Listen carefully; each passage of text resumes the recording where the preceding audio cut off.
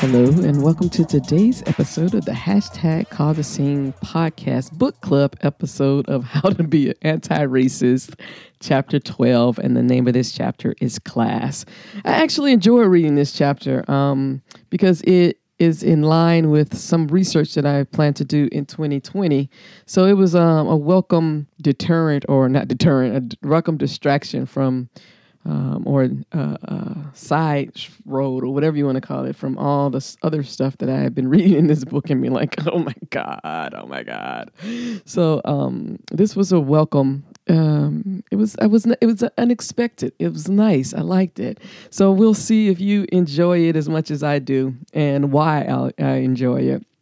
So this chapter 12 is called Class, and we'll start as we always do with the definitions.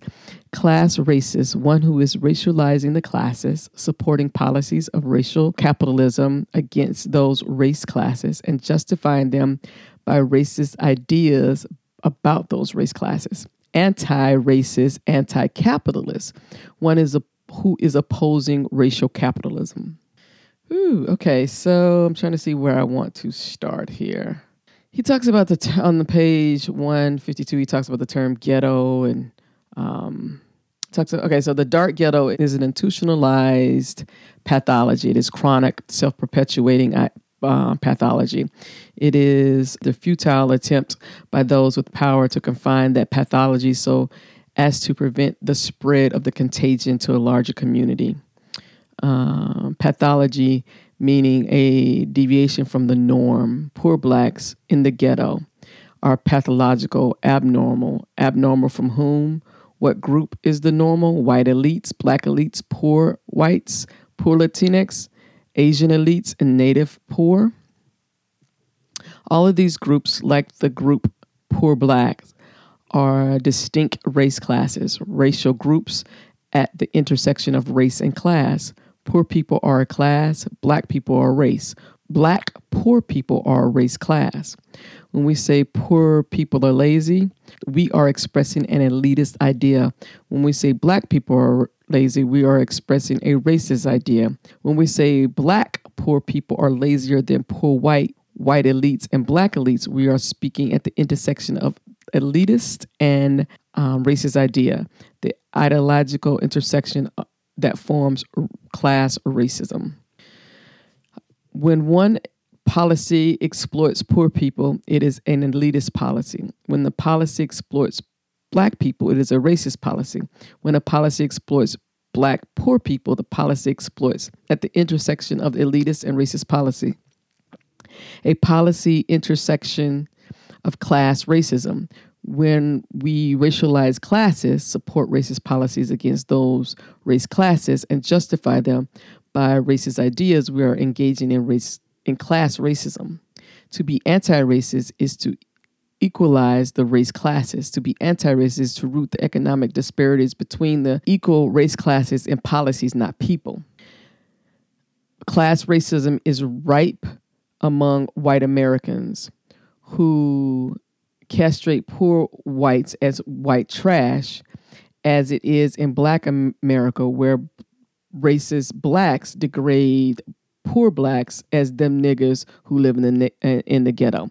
And so he mentioned racist blacks again. So I want to make sure you go back to read chapter 11, where we talked about color.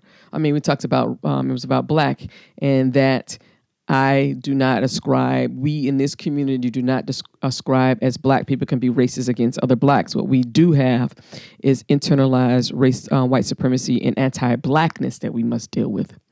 Pathological people made the pathological ghetto. Segregationists say the pathological ghetto made the pathological people. Assimilationists say to be anti-racist is to say that the political and economic conditions, not the people in poor black neighborhoods, are pathological. Pathological conditions are making the residents sicker and poorer while they strive to survive and thrive, while they invent and reinvent cultures and behaviors that may be different but never inferior to those of residents in richer neighborhoods. But if the elite race classes are judging the poor race classes by their own cultural and behavioral norms, then the poor race classes appear inferior. Whoever creates the norm creates the hierarchy and positions their own race class at the top of the hierarchy. So your homework number 1 is on page 152. Make a list of as many policies you can think of or find that function at the intersection of class racism. Again, let me repeat that. Homework question number 1 from page 152. Make a list of as many policies you can think of or find that function at the intersection of class racism. So we'll move on to page 154. White racists still drag out the culture of poverty. We have got this tailspin of culture in our inner city, in particular of men not working and just generations of men not even thinking about work and not learning the value and the culture of work. This was a Wisconsin representative who just left the House of Representatives. He said this in 2015. So there's a real culture problem here that has to be dealt with. So your question number 2 is, from page 154, which politicians globally within the past 5 years have taken stances and promoted policies that are rooted in class racism? What are those policies, and who do they negatively impact, and who do they benefit? So again, from page 154, which politicians globally, because this is a global thing, within the past 5 years have taken stances and promoted policies that are rooted in class racism? What were the policies? Who did they benefit, and who did they negatively impact? And the reason I want you to do this is because we keep acting as if this is something far in the past. Like this is not, doesn't happen currently. This was Wisconsin representative until 2019 when he decided that he was not going to run again. So this is not something in the distant past, as people like to talk about, but something very much in the present. All right, continuing on page 154. Something was making poor people poor according to this idea, and it was welfare. Welfare transforms the individual from a dignified, industrious, self-reliant, spiritual being into a dependent animal creature without his knowing it. The U.S. Senator Barry Goldwater wrote in The Conscience of the Conservative in 1960. Goldwater and his ideological descendants said little to nothing about rich people who depended on the welfare of inheritance, tax cuts, government contracts, loopholes, and bailouts. They said little to nothing about the white middle class depending on the welfare of the New Deal and the GI Bill subsidized suburbs and exclusive white networks. Welfare for middle and upper class people remained out of the discourse on handouts, as welfare for the black poor became the true oppressor in the conservative version of the oppression inferiority theory, the theses. We see that people want to talk about affirmative action, and they've been talking about the evils of affirmative action for so long. And you look at, and we could just talk about in the college system, affirmative action benefits white women more than anybody else, and white and rich people have always had their benefit of affirmative action, which has been legacy, enrollment, buying a building, and all these other things. But those things never come into the conversation as handouts. Whiteness believes they earned a legacy. They earned admittance into a college because granddad or somebody bought a building. They don't see that as welfare. On page 155, Clark considered the black poor less stable than the white poor. The white poor and slum dweller have the advantage of the belief that they can rise economically and escape from the slums, he wrote. The Negro believes himself to be closely confined to the pervasive low status of the ghetto. Obama made a similar case during his campaign speech on race in 2008. For all those who scratched and clawed their way to get to the American dream, there were many who didn't make it. Those who were ultimately defeated in one way or the other by discrimination. That legacy of defeat was passed on to future generations, those men and women, and increasingly young women who we see standing on street corners and languishing in our prisons without the hope or prospect of the future. This stereotype of the hopeless, defeated, unmotivated poor Black is without evidence. Recent research shows, in fact, that poor Blacks are more optimistic about their prospects than poor whites are. It's interesting because even, this Obama thing, he can say that this one generation were ultimately defeated in one way or the other by discrimination, but he cannot extend the same level of consideration or thought to their offspring or the futures they pass. This discrimination it goes back to that conversation we had at the beginning of the thing about the DNA of this trauma that is in our DNA, and I no longer believe that bullshit either. It is not, and that we pass it on from generation to generation, and so this is what Obama said in this. He can extend some grace to the first few generations of this, but current generations, it's the default of generational issues and not issues that are impacting their lives today. And so I wrote in the margin, this is where the clash between generations comes from.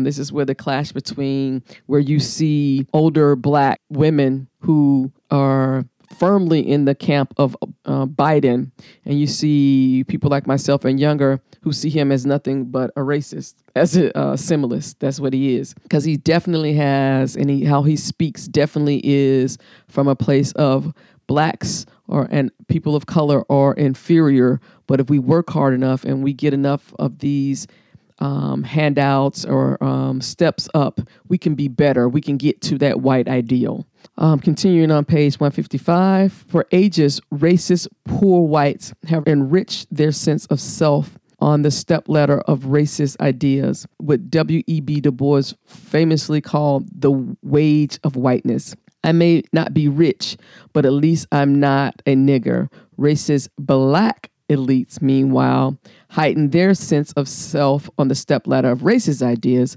on what we can call the wage of Black elitism. I may not be white, but at least I'm not them niggers. On page 156, ghetto also became as much as an adjective, ghetto culture, ghetto people as a noun, loaded with the racist ideas, unleashed all sorts of Black on Black crimes on poor Black communities. I saw poor Blacks as a product of racism and not capitalism, largely because I thought I knew racism, but knew I didn't know about capitalism. But it is impossible to know racism without understanding the intersection with capitalism. As Martin Luther King Jr. said in his critique of capitalism in 1967, it means ultimately coming to see that the problem of racism, the problem of economic exploitation, the problem of war are all tied together. These are the triple evils that are interrelated. On page 157, in the 21st century, persistent racial inequities in poverty, unemployment, and wealth show the life work of conjoined twins. The Black poverty rate in 2017 stood at 20%, nearly triple the white poverty rate. The Black unemployment rate has been at least twice as high as white unemployment rate for the last 50 years. The wage gap between whites and Blacks is the largest in 40 years. The median net wealth of white families is about 10 times that of Black families. According to one forecast, white households are expected to own 86 times more wealth than Black households by 2020, and 68 times more than Latinx households. The disparity stands to only get worse if racist housing policies, tax policies benefiting the rich, and mass incarceration continue unabated, according to the forecasters. By 2053, the median wealth of Black households is expected to redline at zero, and Latinx households were redlined 2 decades later. That's depressing as fuck. Man. And again, I just want to keep hammering to you and your peeps, your folks, that y'all want to keep blaming this on black people and brown people, and even your poor are better off than our poor, and they don't even see, and they see value in what they're doing. They don't see it. They still strive, or the thought is they still strive. On page 158, the global gap between the richest and whitest regions in the world and the poorest and blackest regions in the world has tripled in size since the 1960s, at the same time as the global non-white middle class has grown. Upward mobility is greater for white people, and downward mobility is greater for black people. The inequity is non-existent on race class ladder in the United States. White poverty is not as distressing as black poverty. Poor blacks are much more likely to live in neighborhoods where other families are poor, creating a poverty of resources and opportunities. Sociologists refer to this as the double burden. With black poverty dense and white poverty scattered, black poverty is visible and surrounds its victims. White poverty blends in. I want to talk about this because there are 2 examples, and I'm reading this, another one popped in my head. So I no longer shop at Kroger Shopping Center, grocery store, for this one reason. So I live in a chocolate city, and I live in a black community. And in the Kroger's it's not my county, but in the Kroger in one county, on the one side of the county where it's black, they're putting up these plastic partitions that remind me of a convenience store where they can lock off certain parts of the store. And on the surface, someone would say, oh, this is for theft prevention.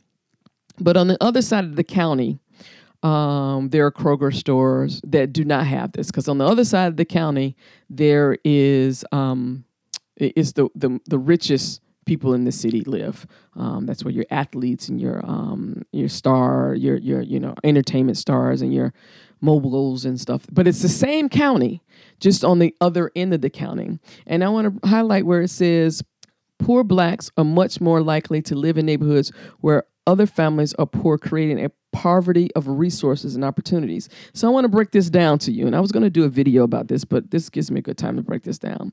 So you have 2 Kroger stores in the same county, but on opposite ends of town.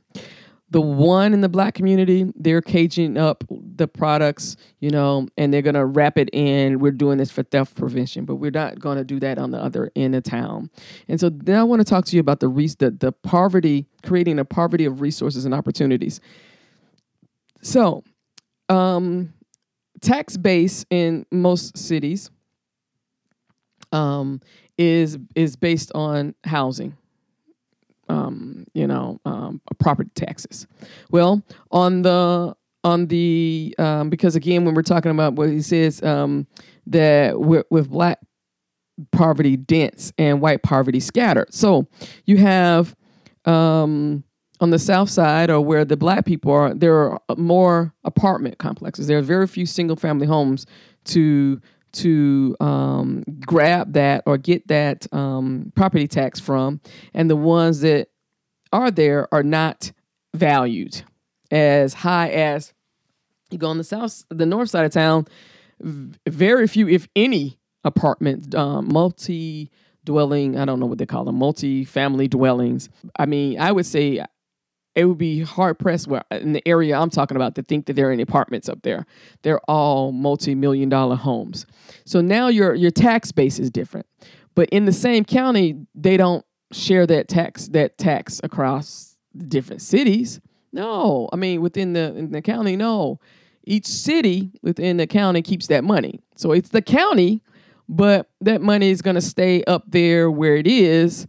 And it's not going to trickle down to where their tax base is lower. So then that says, so then how are schools funded?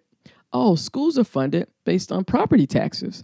So now you have poorly funded schools on the south side of the town because of the tax base there, but not only well-funded schools, but schools with opportunities and, you got your private schools, you have everything up there being funded out of taxes and private income. And so before you, and I used to do this, so again, I'm guilty, but I've learned to start looking beneath the surface. So I'm not going to Kroger anymore because what you've shown me is that you've allowed racist policies to dictate how you do your business. So I get it. There's theft over there. People don't have shit to eat. I mean, they don't have money. I get it. But, that's the price of doing business, because you can't tell me that nobody up north is stealing. It's just a really fucked up situation. There are no simple answers, but to put these partitions up and to act like that is the only recourse you have is problematic for me. So I'm going to keep going. Attributing these inequities solely to capitalism is as faulty as attributing them solely to racism. Believing these inequities will be eliminated through eliminating capitalism is as faulty as believing these inequities will be eliminated through eliminating racism. Rolling back racism in a capitalist notion, rolling back racism in a capitalist nation can eliminate the inequities between black and white poor, middle income, Latinx and Asians, rich whites and natives. Anti-racist policies in the 1960s and 70s narrowed the inequities on some measures, but anti-racist policies alone cannot eliminate the inequities between rich and poor Asians or between rich whites and white trash. These inequities between race classes. As racial disparities within the classes narrow in recent decades, the economic inequities within the races have broadened, as have the class racist idea justifying these inequities. Anti-racist policies cannot eliminate class racism without anti-capitalist policies. Anti-capitalism cannot eliminate class racism without anti-racism. So I wrote in a note redefining capitalism. And then it says socialist. And so I haven't told many people this, but the project that I'm working on, I'm trying to clear my deck now, is a project that I'm working on, a book that I had in my mind for definitely last year. I put it on the back burner and it's coming to the fore again this year in this book. And this is why this chapter so excites me, because it tickles the research particles in my brain, the cells in my brain. I'll continue to talk on and then I'll tell you about that. So it says socialist and capitalist spaces are not automatically anti-racist. Some socialists and communists have pushed segregationist or post-racial programs in order not to alienate racist white workers. And so I wrote in the margin, this is the point that is completely missing in the conversation. So when people want to talk about, socialism, down with capitalism, we need a socialist society. Socialism, capitalism, Marxism, fascism, they're all economic theories that have been rooted in racism. And I agree with that, you have to deal with the intersection of the economics, whatever theory it is, and the racist or oppressive policies that are used to implement that. So at the bottom, he uses the word anti-racist, anti-capitalism. And my theory is anti-racist capitalism. And that's what my book is going to be about. I'm going to write a book, and the title is Redefining Capitalism Without White Supremacy. And the subtitle is The Economics of Being Anti-Racist. So this is why I'm so excited about this chapter, because I see that there's research on being anti-racist, anti-capitalism. I want to know and test, can we be anti-racist capitalism? Because as I said, capitalism is a economic theory as has socialism, Marxism, fascism, communism, and any other ones, and they've all been rooted in oppression and white supremacy. So Your question number 3 for your homework is, it's on page 159, and it says, do some research on China's detention camps and their current treatment of Muslim minority groups, and they're calling them Muslim re-education camps. And so that's today. That's happening right now. I just saw it on the news. When this airs, it's going to be Sunday, so it would have been the previous Sunday on NBC Nightly News. They talk about these Chinese detention camps that they call them Muslim re-education camps, but they're actually detention camps. And based on the numbers, they are holding more people in these camps than were held during Nazi in the internment camps. So that's a lot of people, and it's going on right now, and that proves that capitalism, socialism and communism aren't devoid of racist policy or racist ideology. On page 160, white labor deprives the Negro of his right to vote, denies him education, denies him affiliation with trade unions, expels him from decent houses and neighborhoods, and heaps upon him the public insults of open color discrimination. The United States has a white working class aristocracy. And this, I wrote in the margin, this is the message blacks folks hear and internalize from politicians. And this is why, again, I don't want to hear everything we keep hearing about, the angst of the white working class. Well, this is what that is. When you focus on the working class or the synonymous working class aristocracy, you're saying white people to the exclusion of anybody else. And that is fundamentally racist.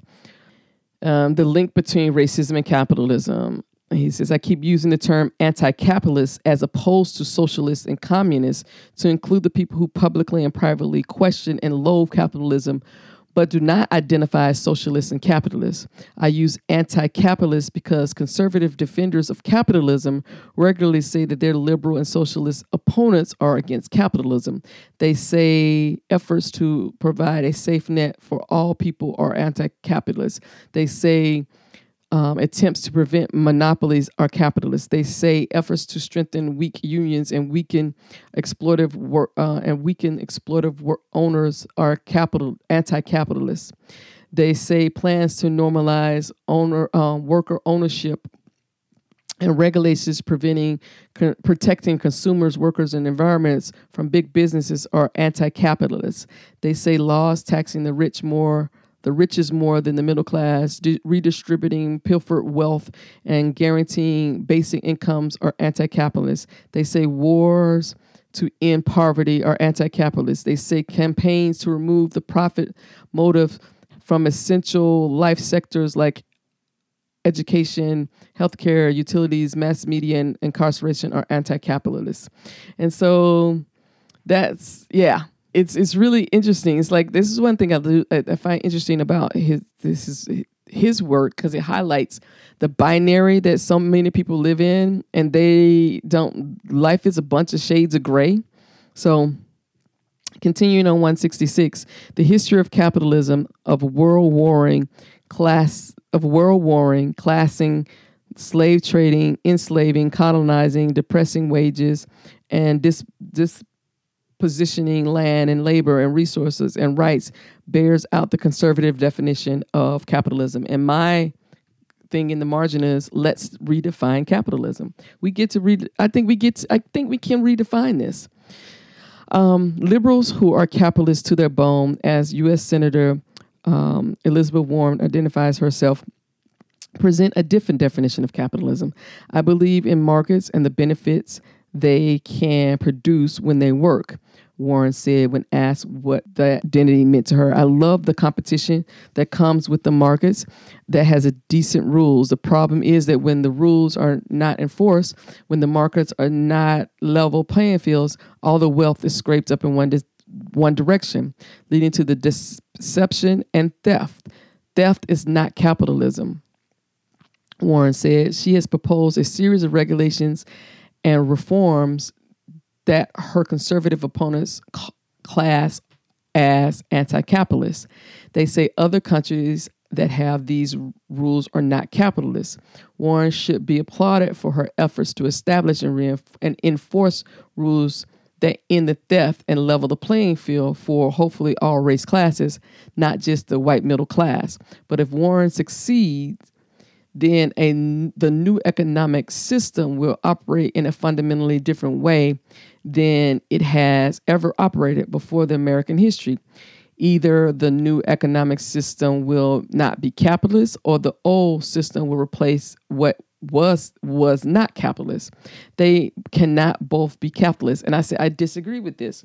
We redefine terms all the time. An example is the dictionary. The dictionary is something that changes every day, add words every year and take words out. Again, Dr. Kendi is very binary in certain things, and I just don't agree with this. I don't agree that either we have capitalism this way or we have this thing, and you can't have both. I think, but he does get to a point in the next paragraph that I find that I agree with. When Senator Warren and others define capitalism in this way, as markets and market rules and competition and benefits from winning, they are disentangling capitalism from theft, race, and racism and sexism and pluralism, which I totally agree with. If that's their capitalism, I can see how they can remain capitalist to the bone. However, history does not affirm this definition of capitalism. Markets and market rules and competition and benefits from winning existed long before the rise of capitalism in the modern world. What capitalism introduced to this mix was global theft, racially uneven playing fields, unidirectional wealth that rushes upward in unprecedented amounts. Since the dawn of racial capitalism, when were market level playing fields? When could working people compete equally with capitalists? When could black people compete equally with white people? When could African nations compete equally with European nations? When did the rules not generally benefit the wealthy and white nations? Humanity needs honest definitions of capitalism and racism based on the actual living history. And I totally agree with that. And I say here in my margins, I agree that race must be a leading factor in redefining capitalism. And this is why I don't agree with some of the things that Elizabeth Warren and the Green New Party and Sanders talk about, because they won't talk about race. Elizabeth Warren talks about race in isolation in these different things, but she does not tie them fundamentally to the economic strategies that she's talking about. She does not talk about race, and she talks about there's a disparity, and she'll say something about the death rates in women who are giving birth and their babies. She'll talk about that, but it's very separate from the policies that she is proposing. So when she talks about economics and she talks about the tax on the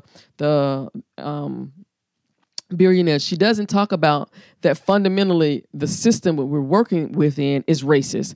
And so even when you tax the billionaires and you get this this tax base, it's not going to be shared equitably. So you're getting this money, but it still won't be shared equitably. There's going to go to the white middle class, or who the system, the racist white supremacy system, deems are more important. It's not going to trickle down to poor blacks. So this is again why I really want to tackle this hypothesis. My hypothesis that is there a such thing. And it's a hypothesis. I want to test it. Is there such thing as an anti-racist capitalism? So what I'll end with is, this is my hypothesis. And I want to know can we have an anti-racist capitalism? Because I agree with everything above, that capitalism is essentially racist and racism is essentially capitalist. But what I challenge is that's how we've defined it. I hope that we can, my hope is that we can figure out a way to define it differently and move forward. And so that's why the book is Redefining Capitalism Without White Supremacy, the Economics of Being Anti-Racist. So yeah, that's where I'll go into 2020, doing research on, is there a such thing? Can we create a such thing as open markets, free market system, competition, and all the like that people attribute to capitalism without the racism, and it also be anti-racist. So that is me for today, and you have a wonderful day. Goodbye. Thanks for listening to this special episode of the Cause a Scene podcast.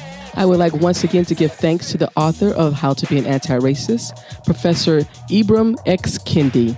Learn more about his work at his website at ibramxkendi.com.